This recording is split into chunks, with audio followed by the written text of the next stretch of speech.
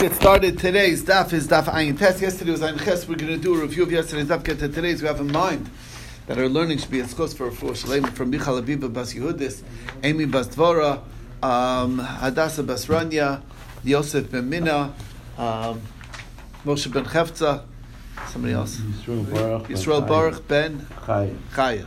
And Rivka Sarah Bas Sophia. Okay. All right. And all else who need refuah. And let's get started on the review of yesterday's stuff.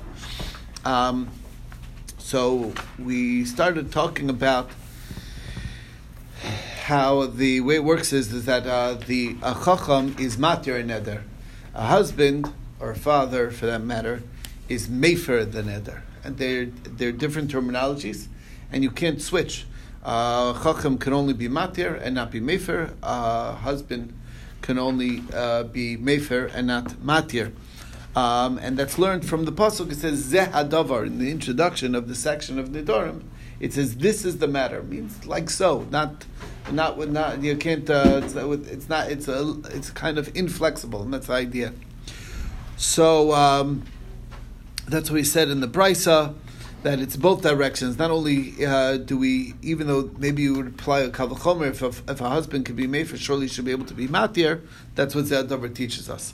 And on the flip side, a husband can be mefer and a chacham cannot be mefer. You might think there's a kavachomer that a chacham can be matir. Surely he can be mefer. That's why it says Zeh Davar. Okay, only the husband can be mefer, only a chacham and not a chacham.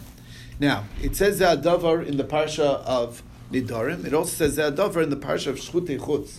That's where the prohibition of shechting a korban outside the proper area in the temple. Okay? By Shchutei, and it's a special Isser. So we learn they're connected. It's a Gzeir Shava. What does that Gzeir Shava teach us? That just like Shchutei Chutz, it's applicable to Aaron, his sons, as well as all of Israel. Anybody who does the Shechita. Even if you're not necessarily a Kohen, but he does the Shechita outside the Beis HaMikdash, that's called Shchutei Chutz, that's the Isser. Okay? Now, of course, Shechita actually is kosher, bizarre anyway. But that's a story. He did it in the wrong spot. Now, the same is true with Parshas Nidorim. It's Aaron Obanav of Chol Yisrael. We'll see what that means. And just like by Nidorim, it's Rashi Amatos, so too there's Rashi Amatos applying to the Parsha of Shchutei Chutz. Okay, so the question is, which halacha exactly are we referring to? So when we say that by Parshas Nidorim, it's Aaron Ubanav B'Chol Yisrael, what do we mean with regards to Nidorim? It teaches us that when it comes to being matir and neder, it can be any three individuals. It does not necessarily need to be people with smicha, rabbis, or whatnot. Okay, and what is so the Gemara says, but doesn't it say Rashi Amatos? Rashi Amatos means Rashi Amatos. The answer is, yeah, that's true. If you want to do with a yachid mumcha, a single individual who's an expert, then that's where the Rashi Amatos kicks in. But if you're using three, then it could be three regular folk. Okay, now the Gemara wants to know what about what is the Rashi Amatos that we learn that we're applying to Nidorim. What does that mean? So it's coming to tell you an interesting halacha. Basically, that Rav Sheshes says halacha that there's something called being shoel on hegdish. That means that if a person made an animal to be a korban, and he declared, obviously, in order for this animal to be hegdish, you have to declare it to be hegdish. Well, that's a declaration. It's a verbal statement that you committed it to be that way. If you go to a bezdin of three and you say, I regret having made that hegdish, that reverses what you just did. Now, it's very advantageous to be able to do that if you did a shchutei chutz, okay? Because retroactively, you will not have transgressed. So that's what we're saying, that when it comes to the laws of shchutei chutz, it's not too late to avoid the Isser by having the hegdish being shown on the whole hegdish and uprooting the entire Isser altogether. So the Gemara says that happens to be a matter of dispute. Beis Shammai disagrees with that. He says that ain't she'elu b'hegdish. So the question is, how does Beis Shammai learn? So first of all, he doesn't hold of this Gzeir Shava. Again, Gzeir Shavas are something that is either you have the tradition or you don't have the tradition. They did not have the tradition that the zeh davar of each of these parshios are connected to each other to learn the halachas one from another. So, then what is Beis Shammai do with the zeh davar in each place? So the zeh davar by nidarim, they teaches us that, like we started off the daf with, a chacham can be mater, not a husband. A husband can be mefer, not a chacham. That's what zeh davar. What is the zeh davar of shchutei chutz? It's also exclusionary. That's the din that you're only chayiv for this, for shchutei chutz. Melikas chutz, you're not chayiv. So if you take a bird and you do the melika, with your fingernail on the back of the neck of the bird, that outside the base of Mikdash, even though this bird is hegdish, you're not chayiv.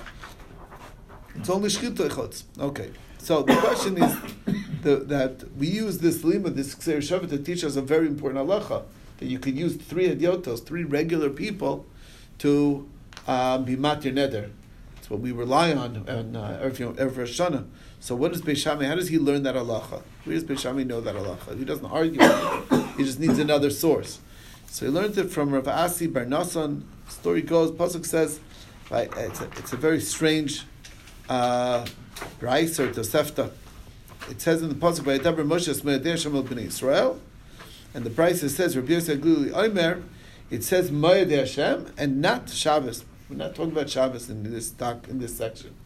And then Ben Azai says it says Ma'adim, and it doesn't talk about Parshas Nedarim in this section. And Rav Asi Bar Nasan could not understand what was going on. What is Rabbi Yosef Glili talking about? So he tried finding a sword. He tried finding Rav Sheshes. He went all the way to Narda to find him. He wasn't there, so he continued on. He met up in Mechuzah, and there in Mechuzah he found Rav Sheshes. He asked him, "What's the pshat in this? What does it mean?" First of all, Moed Hashem is not talking about Shabbos Bereishis, but if you look at the parsha of Moadim in Parshas Pinchas, it says Shabbos. It starts off with Shabbos. When we introduce the discussion of the holidays, we talk about Shabbos. That's if you pay attention to Rosh Chodesh Leinig. That's exactly what we do. Right? We say Shabbos, and then say Rosh Chodesh, and then go on to and then it continues on to the Moadim. So we do. It does say Shabbos Bereishis. That's one problem.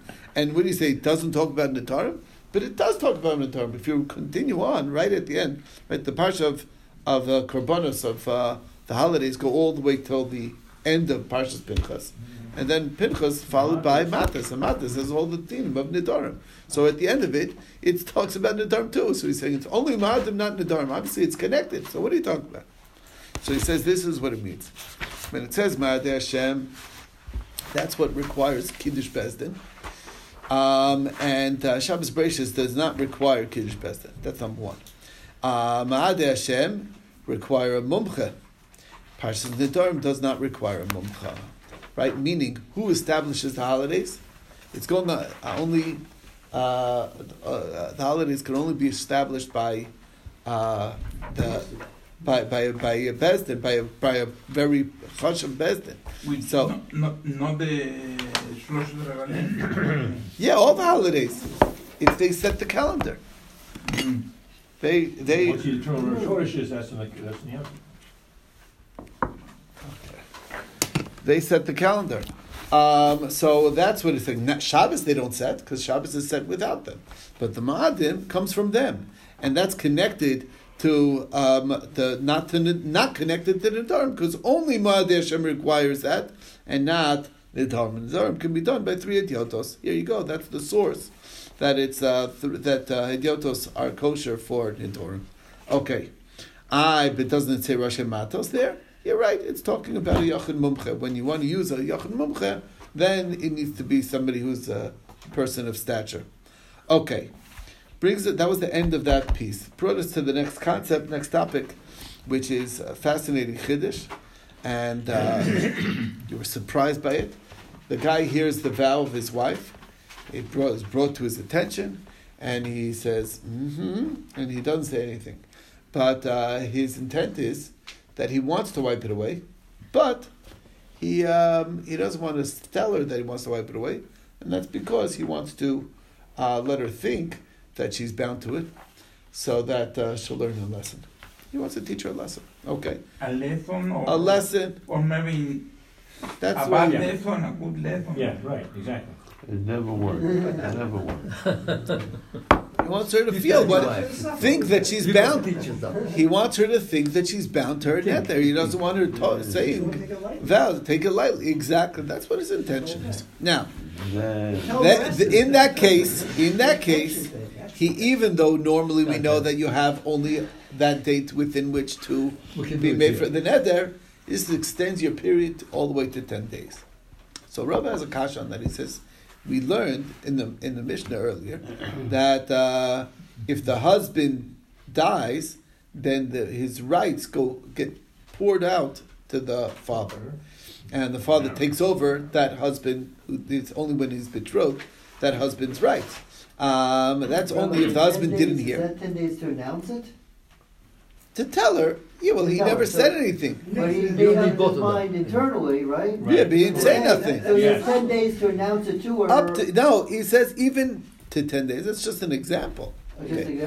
So Okay. One second. I don't want a spoiler alert, but I do want a spoiler alert. But the point being is that this is as things stand now. Okay, it's not over yet. This is as of yesterday's daf. We will find out in today's daf that it's not so simple. Okay, but whatever. Okay, but let's see. The thing about the father receiving There's no authority, shit now. that's only for an arusa, right? Right, it's an Or- arusa, right, exactly. Yeah. Only betrothed woman. But the point being is that it says it in a few cases. When does it go over? When the vow has not been certified, basically, by the husband. Either he hadn't heard it, or he heard it, but he was quiet, and he didn't say that I'm certifying it, or he heard it and he was made for it. And then he said, and he died that very day, the husband. So then it'll go, if he's quiet and he died, so it's still the same day, so he's able to, the husband will step in the shoes of the father will step in the shoes of the husband and be made for his share. Okay? But if the husband was Mekayim it, or he heard it and it was quiet, and then he died the next day, so then the father has no right to be made for the neder anymore. It's like locked in. Because once it's the next day, it's locked in. And it didn't say a specific type of being quiet. Maybe he was quiet, even just to teach her the lesson. Maybe he really meant to be mefer. So the answer is no. He was quiet to be mekayim. So the Gemara says, if that's true, then we already said shama v'kiyam. It's too late. So it's shasak stam. He didn't have anything in mind. He was just quiet, and that's what it was referring to. Okay. So we got out of that as a question, and that brings us to the next case, and that's really today's today's daf. So we'll stop here. We got a review.